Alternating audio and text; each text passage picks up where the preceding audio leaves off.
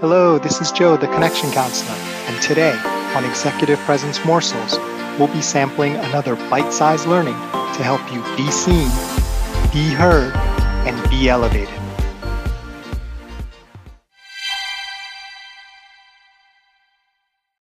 Isn't it amazing how time flies sometimes when you're having fun? And I've been having so much fun in Season 11, taking you through this 101 introductory type format for executive presence. We've covered a lot of ground already. So by this point, you know why executive presence really sets the ceiling for your career success. You know a working definition of it and how it works. And you know 6 degrees of executive presence, which are ways that you can generate more executive presence. So now that you have all that in a nice, beautiful little package, how do you actually get those results? Because the knowledge of how to do something is not the same as actually being able to do it, especially with something that is as challenging and as difficult as executive presence. So the example I like to use is I can give you a manual on how to juggle. I can hire the best juggling experts and record them doing videos and telling you all the master secret tips, right?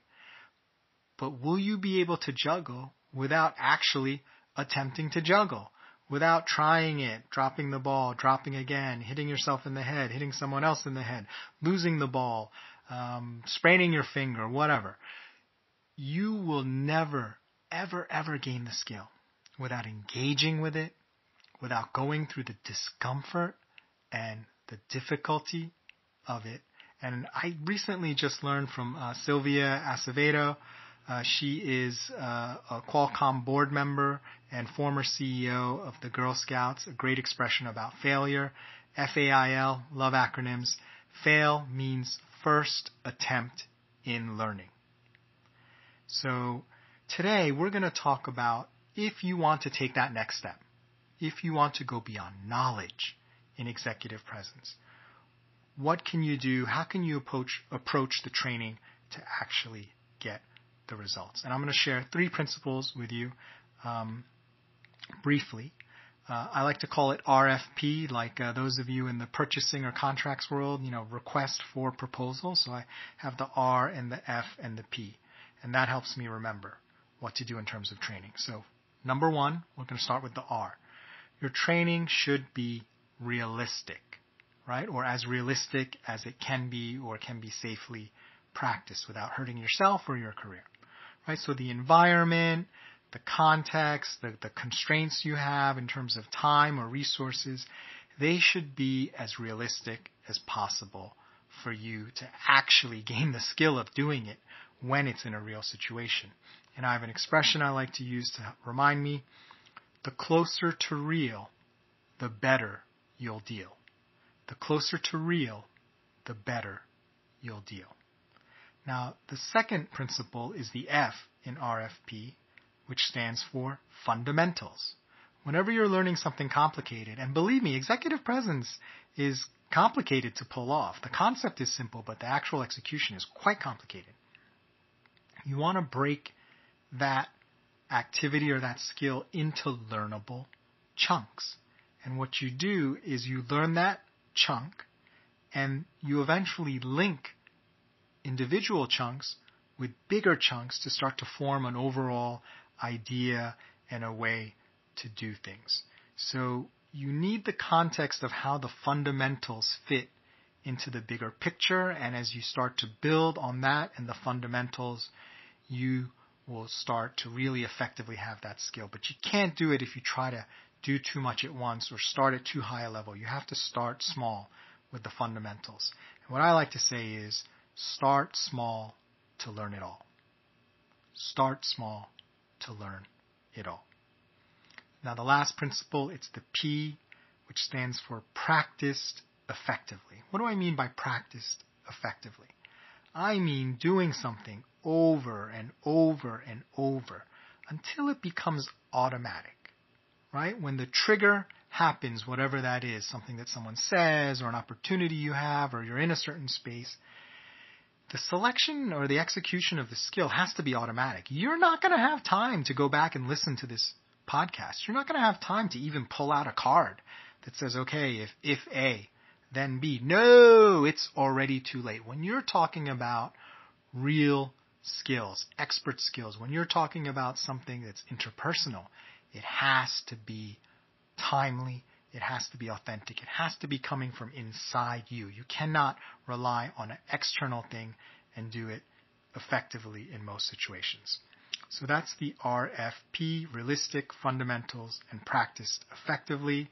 And what I like to say for the last one, the P, practiced effectively, it's what you learn, not the time you burn, right? It's what you learn, not the time you burn. So it's not just about getting to 10,000 hours. It's how are you spending the time that you're learning? Are you spending it in a way that you're gaining skills? Are you spending it in a way that things are becoming automatic? It's not just about filling out a logbook, although there is some value to really just putting in the time and practicing and learning from the repetition. So I'm not against lots of practice, but I am against sort of a blind dedication to a number or some sort of rule. So the last thing I'd like to share is, how will you know if you have it? Right? How will you know when you assess yourself? I'm not talking about others judging you just yet. I'm talking about how will you know when you're starting to shift and you have it. And sorry about the excessive acronyms when I give you one more. Have it, the HAVE. Right? You'll know when you have an H, a habit, or an A, an automatic response, in V, varied, and the E is for environments. So you'll know when you have it, when you have a habit or automatic response in varied environments. So it's kind of what I was saying before. It just flows. It just occurs. It's very similar to the concept of confidence, right? Where you're just executing without hesitation because you just feel intuitively that this is the thing to do. And you've got there not because you're gifted or talented or you were born that way or, genetically your body is just telling you what to do. You've honed it, you've trained it, and you've gotten to the point where you don't have to consciously think about it anymore. It's, in effect, it's a sort of muscle memory, even if it is a mental type thing that we're doing. So today, as you go through thinking about, okay, do I really want to commit to this? Think about how you can come up with a way to utilize the RFP, right? The realistic, fundamentals practiced effectively. I do have on my website, www.connectioncounselor.com, I do have some materials. I believe I have a practice guide from my book, Unlock Your Executive Presence. That document's available on the website for free. I think you just need to sign up to my email list, and it'll give you a link to go to the page with that documentation. If you don't want to continue to receive the email, feel free to cancel after you get that link. Would love to have you continue to have this relationship through the email. I don't send a ton of emails, so it'd be great if we could keep that connection. Sorry about the pun. In any case, thanks for listening to Executive Presence Morsels. This is Joe Kwan, the Connection Counselor. Remember, it's not what you say, do, or wear. It's how you make people feel that generates executive presence. Nothing else matters.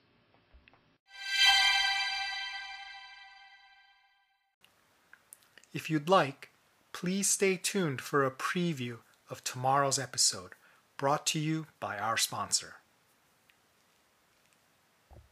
Another day is here, and you're ready for it. What to wear? Check. Breakfast, lunch, and dinner? Check. Planning for what's next and how to save for it? That's where Bank of America can help. For your financial to-dos, Bank of America has experts ready to help get you closer to your goals. Get started at one of our local financial centers or 24/7 in our mobile banking app. Find a location near you at bankofamerica.com/talktous. What would you like the power to do? Mobile banking requires downloading the app and is only available for select devices. Message and data rates may apply. Bank of America N.A., member FDIC. At Evernorth Health Services, we believe costs shouldn't get in the way of life-changing care, and we're doing everything in our power to make it possible. Behavioral health solutions that also keep your projections at their best? It's possible.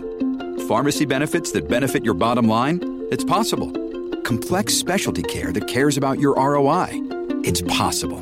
Because we're already doing it. All while saving businesses billions. That's Wonder made possible. Learn more at evernorth.com/wonder.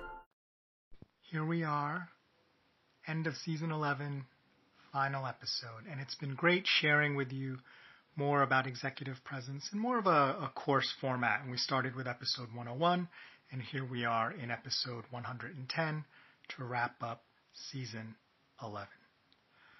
Today, we're going to talk about the all-important question of how will you know when all the things you've been learning and trying and practicing will be working.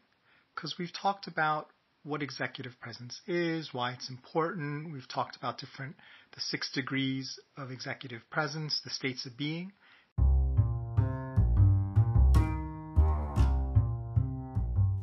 Thanks for listening. Can't wait to share the rest of the episode with you. Join us next time for another tasty executive presence morsel.